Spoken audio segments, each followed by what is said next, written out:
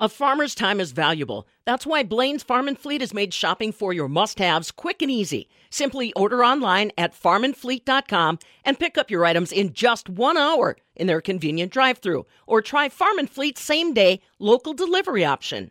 There was an hour-long listening session for people to get their questions answered, make some comments regarding potential changes to the Farm and Industry Short Course. One of the gals that was fielding those questions is the director of the program. That's Jennifer Blazek. She joins us now. Yeah, so very impressive as far as the number of people that jumped on for the hour-long conversation.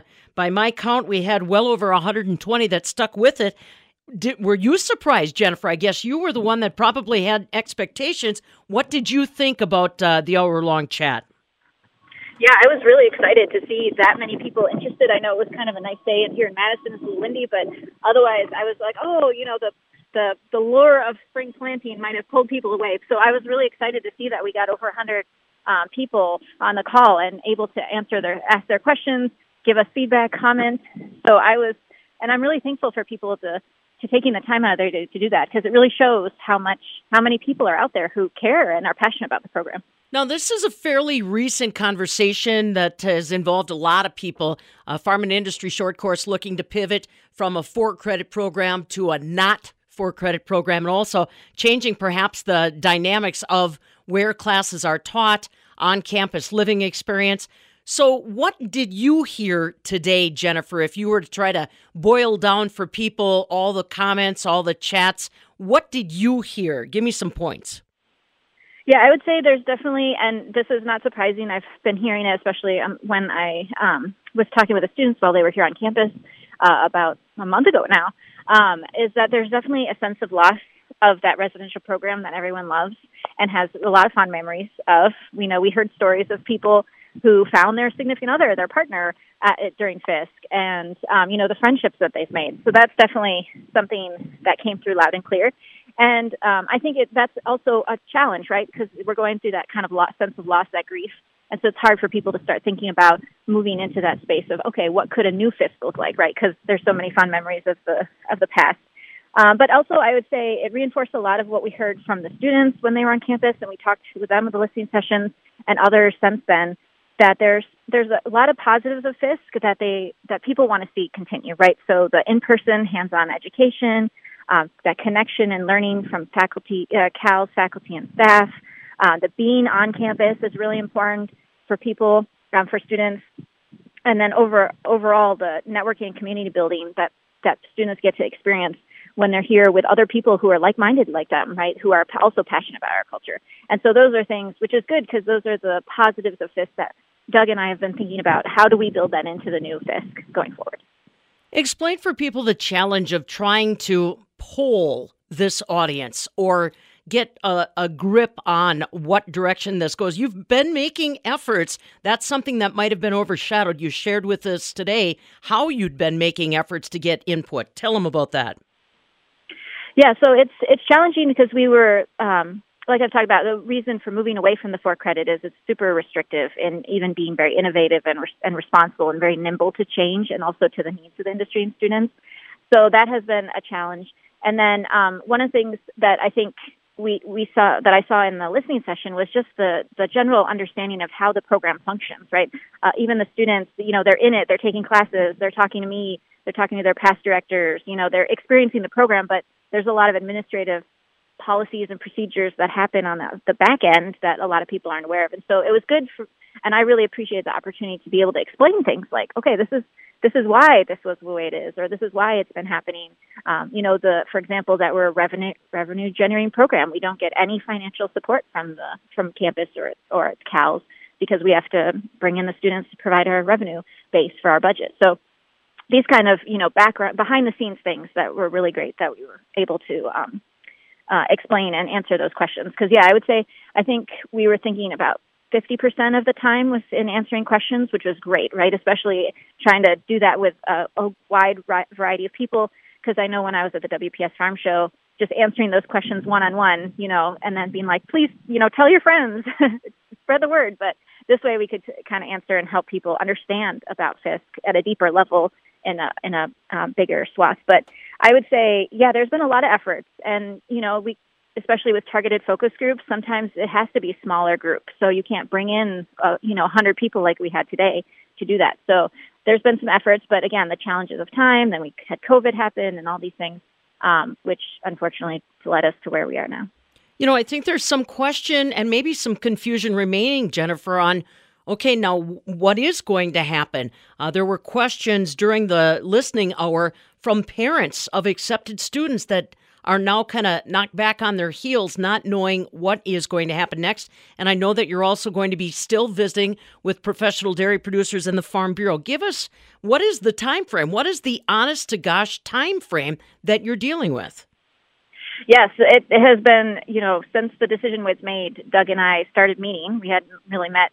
I knew of him, obviously, but we had never actually had a one-on-one before that time. But since graduation, so a month ago exactly today, since the students graduated, we have been just busy, hit the ground running with contacting people, talking to campus partners around housing options. What does it look like for us, in this non-credit space?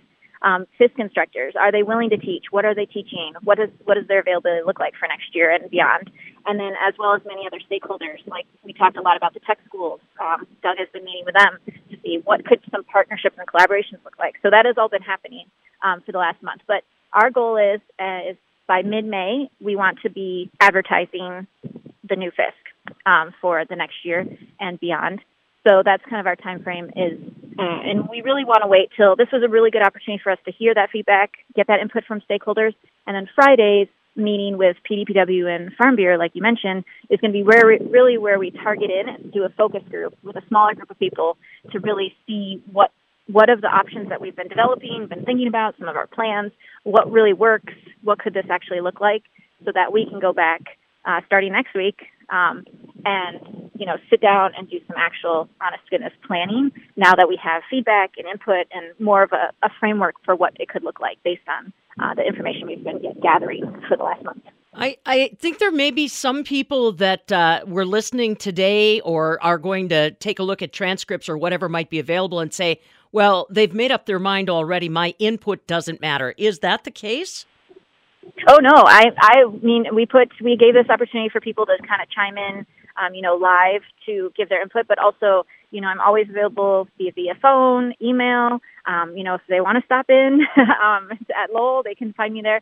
But no, we definitely want to keep this input going for the future, because that's the thing. Now that we're in the non-credit space, we will be able to be more nimble and responsive to the industry. And so this conversations will keep on happening beyond just now. It'll be in the future as well. So we have definitely confirmed we are in the non-credit space, and I understand based on flexibility of programming and available instructors, for those interested students out there, how do you suggest that they try to stay engaged in the process, Jennifer?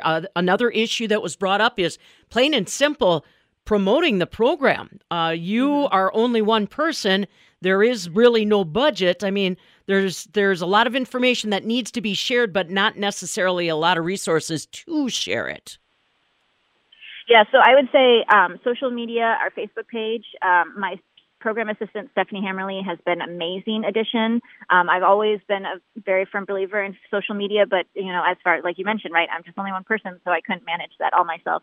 So having Stephanie on board, she's been really revamping that and making sure that we've got regular posts that are keeping people in contact. So that's a great one, because as soon as we know anything, that's the first place it's going to be. Also, the website, our FISC website. So we did mention that in the listening session today, that some of the questions that we weren't able to answer, or some of the comments that made us think of certain questions that people might be having, I'm going to be editing our website to make sure that we're kind of putting more information on there, not only what's coming, but also helping people to understand the change and where that came from. So I'll be working on that actually as soon as we're done talking, to make sure that information's on there, so people can, especially those who couldn't come to the listening session, are able to get in the loop and stay up to date on what's going on and then what we've been talking about. You've got a lot ahead of you, Jennifer, you and the rest of the staff. If you could give some call to action or direction to alumni, agribusiness supporters, people that care about the program, people that recognize the importance of Farm and Industry Short Course, what do you need from them now? Is it money? Is it letters? Is it, do you need them putting up posters for Farm and Industry Short Course? What do you need from them now? Well, I would say overarching, I think what I have seen from interacting with people is just maybe the support and the support in that, share your stories of FISC, but don't hammer negatively on the new FISC, right? Because that's not going to help us build a new FISC that we can get students to if all they're hearing is negative things. So I would say, this isn't dead. That's one thing that I at the WPS Farm Show, I had to keep saying, no, I wouldn't be here at the show if it was dead, is that it's not dead. It's changing. It's evolving, much like agriculture and society has to change. After 140 years, it's bound to happen. So I would say that support of, stay true to the program, stick with us. I have been with the program. I know it's only 4 years. That's small to a lot of people, not enough time. But believe me, I have been very committed to this program, and I am committed to seeing through the change and making sure that it's strong and robust and meets the needs, and that we're incorporating this input we're getting.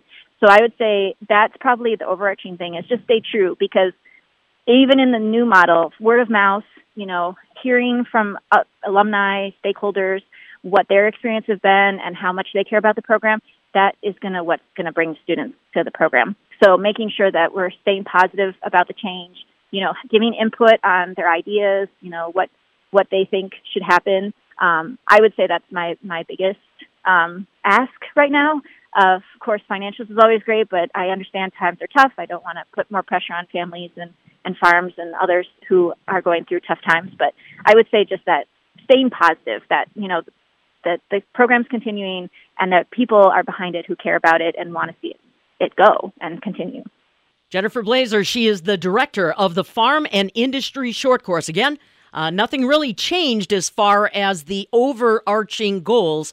It is still going to pivot from a for-credit experience to a not-for-credit experience, but one of the details they're still working on, what about that residential experience, being on campus, networking with professors, networking with each other? That yet to be decided. From the southern end of the world's longest barn in Madison, I'm Farm Director Pam Jahnke.